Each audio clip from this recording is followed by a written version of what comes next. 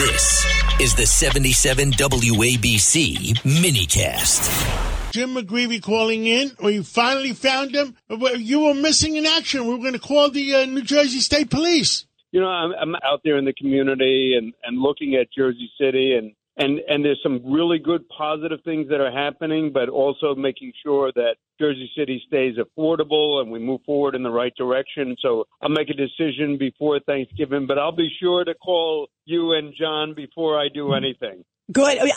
By the way, I'll be your press secretary. How's that? Oh my gosh! I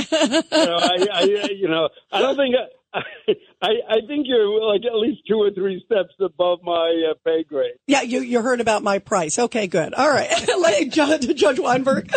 Governor, good to talk to you again. Listen, I think you should really consider the United States Senate, and I have no problem helping in that campaign. Thank you, Judge. I think the great thing, and John knows this, the great thing about the local level is you can get real stuff done. You can, make a city safer. You can help, make a city cleaner. You can make schools work better, work for affordability, attract businesses. And it's just, I think, Judge, you can roll up your sleeves. If you work hard, you can bring about real dramatic change on the local level. So I think the city level is what, I don't know, what makes you feel good, and you can see real change that impacts people's lives. I don't know. It sounds like you're running. What do you think? Well, Governor McGreevey, whatever you run for, I will support you. But if it helps you more, if I support your opponent, I'll support your opponent. John, I'm counting on you for, like the Greek vote.